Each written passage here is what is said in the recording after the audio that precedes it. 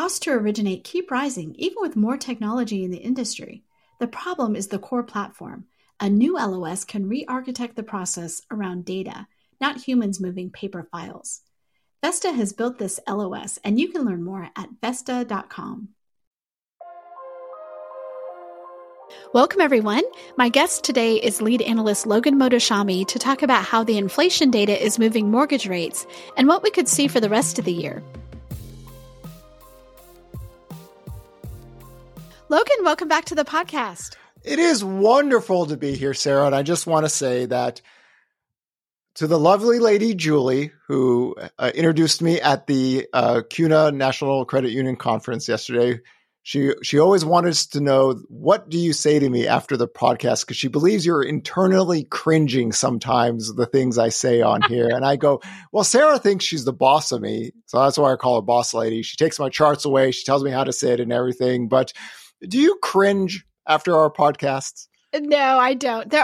You do say some things where I'm like, "Whoa, okay, that's quite out there." But no, I do not cringe. Okay. Mostly. Okay. And again, thank everyone who's listening right now. You know, one of the things we just found out today is that this morning, we were in the top 100 global news podcasts. Couldn't recognize any of the names up there. We're always usually in the top 10 in business news podcasts in America. But for all the fans outside of the U.S., thank you so much. We try to make it as entertaining as possible, but try to be as educational as possible as well. You know what? It warms our heart to think that we have that many listeners. We love meeting them and hearing from them too. So, okay, well, let's dive into our topic today, which is very much top of mind, and that is mortgage rates. Yes. So the question now is, how much lower can mortgage rates go? So I think what we're referring to right now is, on Tuesday, the CPI inflation data was less than expected. The 10-year yield fell again. Mortgage rates, went to 7.40%. But let's talk about this in a more broader scale. The growth rate of inflation has been falling for some time, right? Mortgage rates still today are higher than what we were last year, right? Last year, the growth rate of inflation was actually higher, but what occurred last October is that the market actually was thinking not only was the Fed going to pivot, but the U.S. was going into the recession, right? So let's go back to October 27, 2022, talk about, the peak, the short-term peak of the 10-year yield. And then, London was in trouble, Bank of Japan, IMF, all that stuff. So the 10-year yield started to make a dive down, but it got to a level where I did not believe it could go lower. The labor market was not breaking. The Gandalf line, for those who don't know, I said, this is it. We're going to hold the line here. We broke it for one day. Why? It was the peak of the financial banking crisis. And now the 10-year yield and mortgage rates went from 6% all the way to 8%. But the last 7 to 8 weeks, what occurred? The Federal Reserve made a mistake, right? We talked about, Jay Powell doesn't want to land a plane, so we need to take the plane away from him. We'll land the plane. I'll take it. I'll take control. Let me do it. We want to land the plane. We don't want to be stuck in the 1970s. We don't want to do what they're doing. And the problem they did 2 Fed meetings ago is that with the 10-year yield already in restrictive territory, real yields, meaning rates are higher than the growth rate of inflation, they went hawkish and bond traders rolled right over them, just crushed them, right? Then you got some Fed presidents thinking, oh, hey, what's going on here? I don't understand. I don't know why we went hawkish and then the 10-year yield went up. So now, we went from 5% on the 10-year yield and, we headed lower. I think we got as low as like 4.40%. Bond yields are up today. This is Wednesday morning. Retail sales came in as a beat. The previous months are revised. So where are we right now? So what I want people to focus on to is the same thing we've been focused on all the time. Economic data, right? Labor data right now, because what we have seen recently is that people say, oh, the America's been debt downgraded. The deficit's so high. 10-year yields the Bank of Japan, everything rolled 60 basis points on the 10-year yield rally. 10-year yield went down with all that in the backdrop. So if the labor market gets weaker, bond traders will sniff this out. And already we're seeing almost like 1% rate cuts priced again for next year. Now, the different conversation now is, well, if the growth rate of inflation is falling, the Fed would actually have to start to, cut rates by itself, not even need the labor market because they don't want to be too restrictive. So we're in this very unique spot this year where we weren't last year. So we track all economic data every single day. We see how the bond market reacts. But again, economic data over inflation, but now inflation becomes, in a sense, a benefit if it keeps on going lower because the Fed does not want to be in too restrictive policy, because if you create a job loss recession, it's going to force them to cut at this point. And I think that's where we are now, where it was a different case last year. So interesting. So I just got done having a conversation with Mike Simonson, who is, the president of Altos Research, which you use all the time. It's like your kid in a candy store. And one of the things we were talking about, which again, he does agree with your mortgage rate lockdown theory, that is not true. But one of the things he said was it's the volatility, right? It's if rates could just find a level and stay there for some duration, you would see a lot of things get better, because it's not just, are they up, are they down? Can they just have some duration? One of the things we talked about last year and early this year is that the mortgage market in America resembles like a third world country. Like when the US dollar gets so strong, bond yields around the world gets in trouble, and there's so much volatility in mortgage rates. And this is not like going on Instagram and buying a dress, and this is the biggest choice of your life. And again, one of the things I've tried to stress for some time, sellers or buyers. So you have to be able to qualify for a house, to list your house, to buy another one. And if you don't know where mortgage rates are going because it's so volatile, you cannot have a functioning market, right? And that's the sloppiness of what happened last year, right? We went from 3 to 6%, 6 to 5, 5 to 7.5%. And we're kind of all over the place, and you can't make a decision, or the country can't function normally because they don't know where rates are going. It's so volatile. And I think that's the downside of having so much volatility in a very short amount of time, because you got only one shot at this, right? And if you're, let me give you a hypothetical. A person says, okay, I can qualify for a house at, 7%. Okay, so I'm going to list my home, and we're in the process, and all of a sudden rates go to 8%. And now you don't qualify for the loan. And then what are you going to do with your house? Your house has just got offer, it's accepted. Now what do you do with your family? What do you do? I mean, this is not normal. And this is, again, the Fed's blind spot, and by the fact they can't read purchase application data anyway. And in this site, they don't understand, why are the consumers so grumpy? Right? The cost of living, but also, it's just, how do you function normally in the buying, selling process where you're so volatile in rates? So duration is key. Calmness is key. Slowly going down would be beneficial in time. And again, I know for on Twitter, I did another little dissertation about what happened last year. Last year, mortgage rates went down. They slowly kept on going lower. We had 3 months of positive forward-looking data because people were, okay, rates are going lower. I feel comfortable, and nothing happened. And then first week of February, mortgage rates shot up 1% again. So we just can't get a functioning market until we get some stabilization. But if lower rates do happen with duration, we've already seen what happened early this year and late last year, you can get some demand to pick up because, again, we're a country of 335 million people. We have over 157 million. We don't need much to get sales to grow from here. We're at such low levels.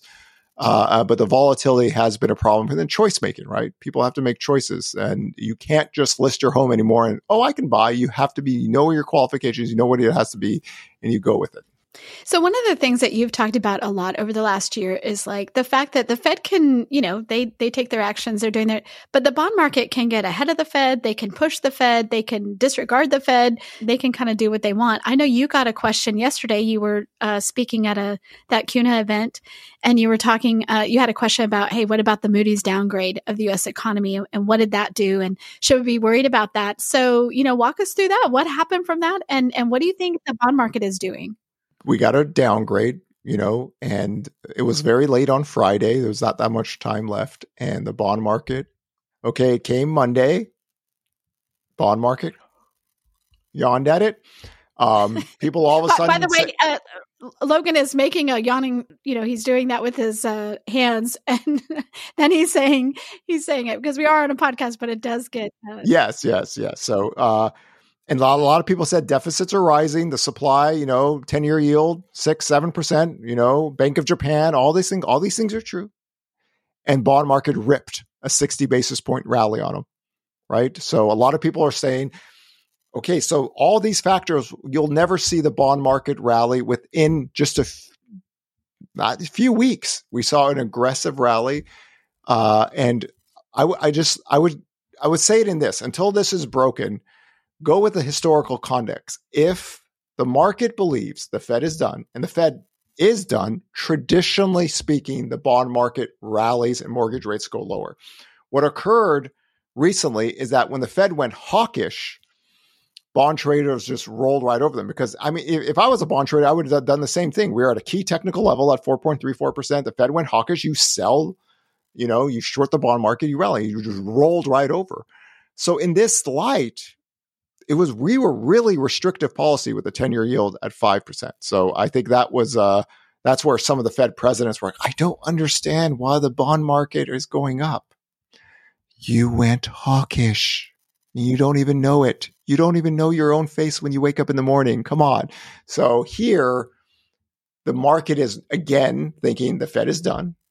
Okay, now we focus on economic data. Now we don't have the drama events like we did earlier. We don't have a banking crisis. We don't have London losing. We don't have those things. So we have to focus on the data rather than market events. And now we have a lot of other people that might have been saying the 10-year yields are going to go higher. We have a lot of market players now saying, okay, now we're going to see the recession. Now the economic data, there's no more inflation growing. Here we go. So we have a lot of market players that have changed their tune as well, and the bond markets rallied. So I think let's just focus on the economic data at this point, and because the growth rate of inflation has been falling for some time. And again, we have stressed this for well over a year now, Sarah.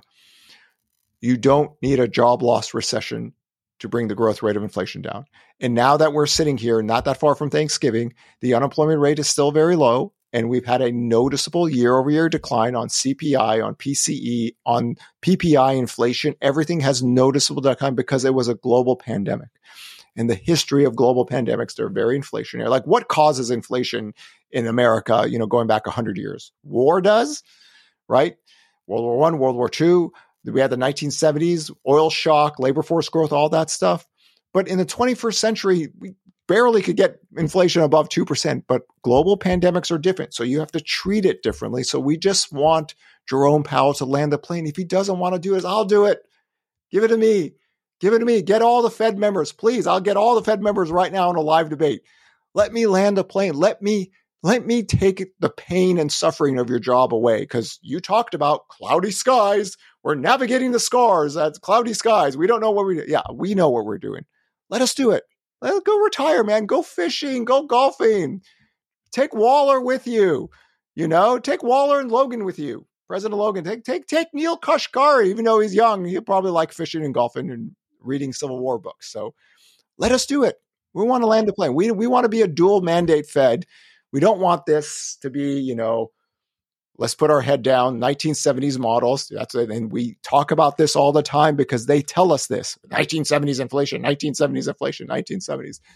So I think part of the problem, and just internally speaking, is that the Fed is worried that, if they talk dovish and then the markets rally, bond yields go down, Sarah Wheeler, people have sex and they buy homes and they have kids and all this stuff happens and American lives their lives and then they're just like, no, we want to be the Grinch still. So it's a tug of war, but we're at a different stage. So I think realistically, we have to look at the data even more now, because if we follow the growth rate of inflation, the 10-year yield, everything should have been much lower, but it isn't. So data first, labor market first, right? The retail sales came in better than expectations, positive revisions. We'll just go with that, and then we'll take it in there. And I think now that we are almost done with 2023, hopefully all this discussion that we've had going back to November 9th of last year, trying to teach people how to read forward-looking data, trying to make sure that the economic discussion has to be primary first to talk about housing. and we could go forward with this, and we'll be the ones to teach you how to do this. Our credibility is good, right? COVID-19 recovery model here, April 7th, 2020. Forbearance crash bros ain't going to be a thing here, right? Housing's savagely unhealthy. The 10-year yield breaks above 1.94%. The market is different. So we'll take you there, but we got to follow the data and let that tells us where we're going. Listen, let's not forget the Airbnb crash, which I keep saying. I wish some of those houses would come online because we could use them, but no. Okay, well, talking about forward-looking data, purchase apps, what do we see there? Well, for the first time since early September, we've had back-to-back positive prints. The year-over-year decline is the lowest so far this year. And I stress, as I have for some time, the year-over-year data needs context because last year at this time, we were collapsing in the fastest fashion ever. So I think we go back to November 9th again. See, November 9th, 2022 is such a critical date because back then we just broke under 5 million existing home sales. But on November 9th, we wrote about, if I look at the forward-looking data, it really does look like we're going to get to 4 million existing home sales. That is a unbelievable crash from where we were on that day, for the last report. I said, yeah, it looks like that bad. I mean, that's historic. Here, we just have the lowest bar ever. So if mortgage rates keep on going down with duration and the application data gets better, then we have a 2024 market somewhat similar to what we have in 2023. So if a job loss recession does happen, if jobless claims break and everything, we will handle that once we get there. But as of right now, let's see how this goes. Because last year, mortgage rates from 7.37 to 5.99. It's not the case now, right? So, and we still have very restrictive policy. But I would say this, after the CPI inflation report, Nick Timiraos of the Wall Street Journal, which is the leaker of Fed, basically kind of said, yeah, that might be the nail in the coffin, because the Fed understands it has limits to what they can do, right, on this. So usually his job is to leak to the markets a kind of what the Fed is thinking. And again, nobody makes their decision off of one inflation report. I mean, it has to be a trend. This is why we take trend data as more important. And the trend for inflation is noticeably down. The growth rate, right? Inflation's always growing, but the growth rate. So purchase application data, if it rises, if we have some positive year-over-year prints later in the year, just remember the bar is so low, all of us can trip over it, right? Even if we're looking for it. So context is key with the housing data. It's a very low bar for everything. Home sales, year-over-year price data, all this stuff is because the second half of 2022 was crazy. It was unbelievably crazy. And we always say, if you really want a tutorial on how to read forward-looking data, even in the craziest part and everything, why home prices aren't crashing, that podcast is our favorite and most popular one. It's a tutorial on what the most craziest 12 months in housing history ever was. But we can track it even in the wild times by looking at forward-looking data. Believe in the facts of reading. Reading is a good thing. The history of human civilization says reading is a good thing. So we go it from there. Reading is a good thing. Okay, so we've talked about inflation data. We've talked about purchase apps. You talked a little bit about retail sales. What other things we're recording this on Wednesday? What else are you looking for? Inventory, right? The seasonality of inventory, of course, it really does look like I'm going to bat a 0.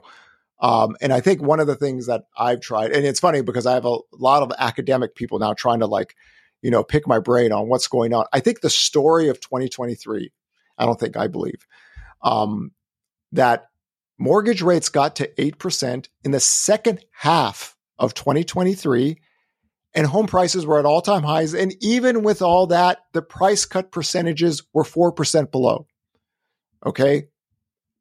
That to me is the main story of 2023. Nobody really talks about it in that way, but the second half of pricing is always weak. It's weaker than what we saw normally in the previous decade because affordability is an issue and because mortgage rates are got near 8%.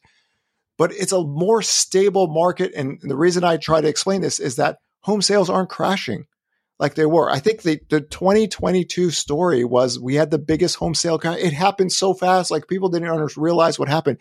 When we did this at the peak of 2005, it took 3 years to get to the lows of 2008. And, we already had an inventory spike. We had almost 3 times as much inventory. So I think one way to explain this, a simple way, is that the spike in inventory, take the NAR data, from 2.5 million to 4 million, 1.5 million active listings growth. That growth alone itself is higher than all the homes we have listings today. But we're at 1.1 million roughly. So that's also that growth rate. Yeah, that was from 2005 to 2007. We had 1.5 million inventory increase, starting at 2.5 million. 2.5 million active listings in 2005. We went from 2.5 million to 4 million. That 1.5 million is more than the total active listings today. So if you have a stable market, the dynamics shift. This is why I try to get people to think about supply and demand equilibrium in housing, because if you don't look at all the aggregate data together, it could be confusing. Like, I literally had some of the smartest people I know, like, I don't get it. Like, how is this happening? And I said, I understand, but 2022 was shockingly abnormal because we literally had like a 3-year sales crash happen in 12 months. Right? We almost had like a mini housing cycle in 2022 where we go into the recession, and all of a sudden then the builder's like, oh, hey, guess what? We're about to sell some homes so we could do single family permanent growth again. So it is the most confusing housing period ever in history. Like, the housing bubble crash was very easy.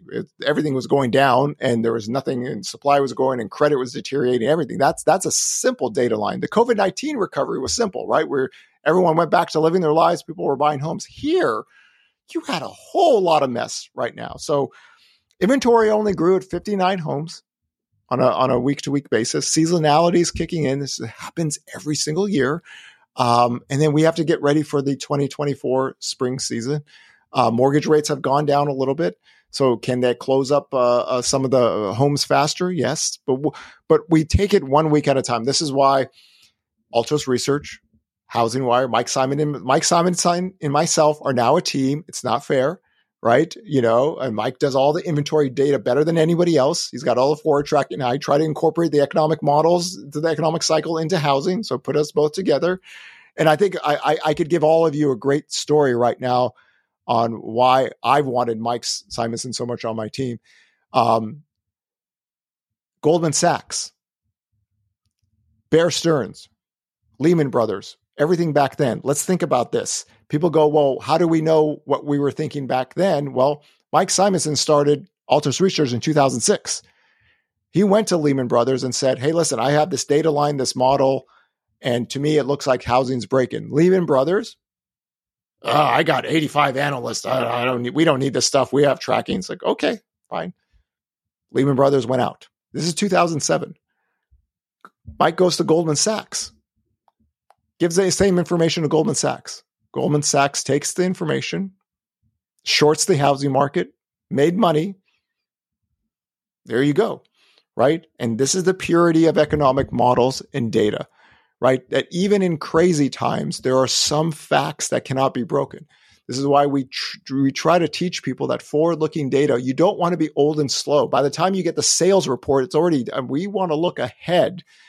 And this is why the COVID-19 recovery model was written on April 7th, 2020. This is why we stressed November 9th last year. Oh boy, it looks like the dynamics are changing. We can show this, and when it changes, you'll be the first to know because we get it. We get it Friday night, right? Don't wait 2-3 months for the sales report to come in and then we said this earlier. People are going to be shocked by June and July. They're going to think, what happened? Home sales were crashing. We listened to a bunch of people on YouTube and a bunch of people on Twitter, and shocking enough, they got it wrong again because they don't have the data. We have the access to the data. We want to teach you people because teaching, I've always said this, if you teach people how to read, you teach people how to fish, they're okay. You can let them go. They'll be okay. They'll have the knowledge. And specifically with you, it's teaching people how to interpret the data, right? Or what those charts look like. I love it. Anytime that you do an event, you're like, isn't that a beautiful chart? And you always tell people, the next time someone asks you this, break out this chart. And I was like, not everybody has a chart just at the ready to but be like, let me tell you, if you guys want to show my live presentations, one thing I figured out, my housing economic friends are boring Because every time we leave a show, we always get invited back, and we always have 3 or 4 other people invite us to other events. And the one thing is like, the other people are just, they're not the same, right? Forget about the hair, forget about anything else. We do things different. We want people to engage. So the presentation is designed to engage, and the charts are really simple, right? My job is to teach, and then you guys, all of you, become like a knowledgeable army of people who read, and then you guys show the charts and go, this doesn't look like this. This doesn't look like that. And that's the purity of data. Facts, math, reading, numbers, right? Numbers are the closest thing to the handwriting of God.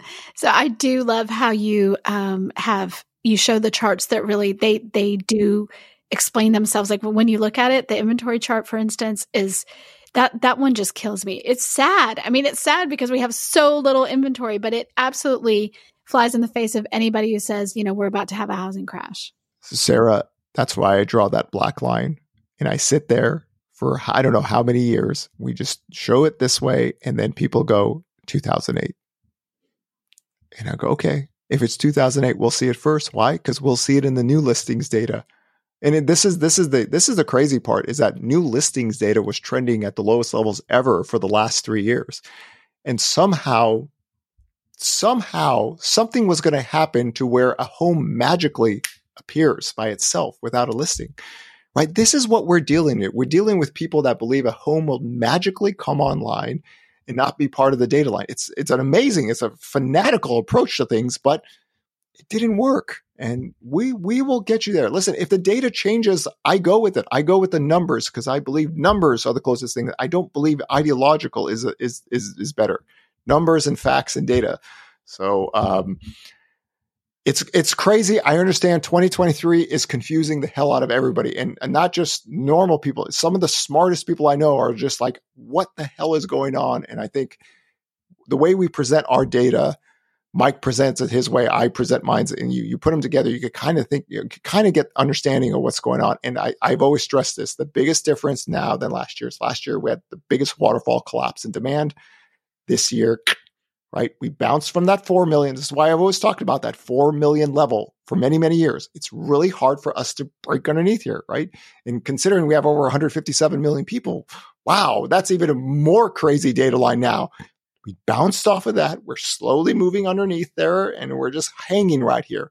This right here changed the dynamics of the housing conversation. Now, of course, if you'd never realized that it's really rare to break under 4 million, after 1996, you would think you could go to 1 million. You could think we have 3 more million sales, but we just haven't been able to do that. And I'm not saying that it can't happen. I'm just saying that it's very, very rare because there's a certain core group of buyers that we've always had in America after 1996, no matter where rates are 8% or 3%, they're always there. So we haven't broken that yet. And if you look at home prices versus per capita income, my God, we are so cheap compared to other countries, right? So it's not like we were elevated like Canada or Norway or New Zealand or any of those things. So different dynamics, and let us help you, right? We'll guide you there. If the market's about to crash or anything, God, we get that data right away. I love it. Logan, thanks for walking us through. I will talk to you again in a couple days, but as always, a pleasure to have you on. Pleasure always, Sarah. And to Julie, I hope you're smiling right now, and thank you so much for the wonderful time in Denver.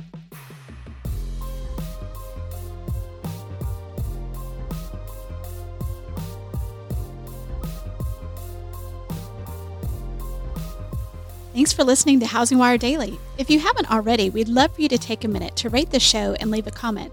And make sure to tune in tomorrow for more news and insight.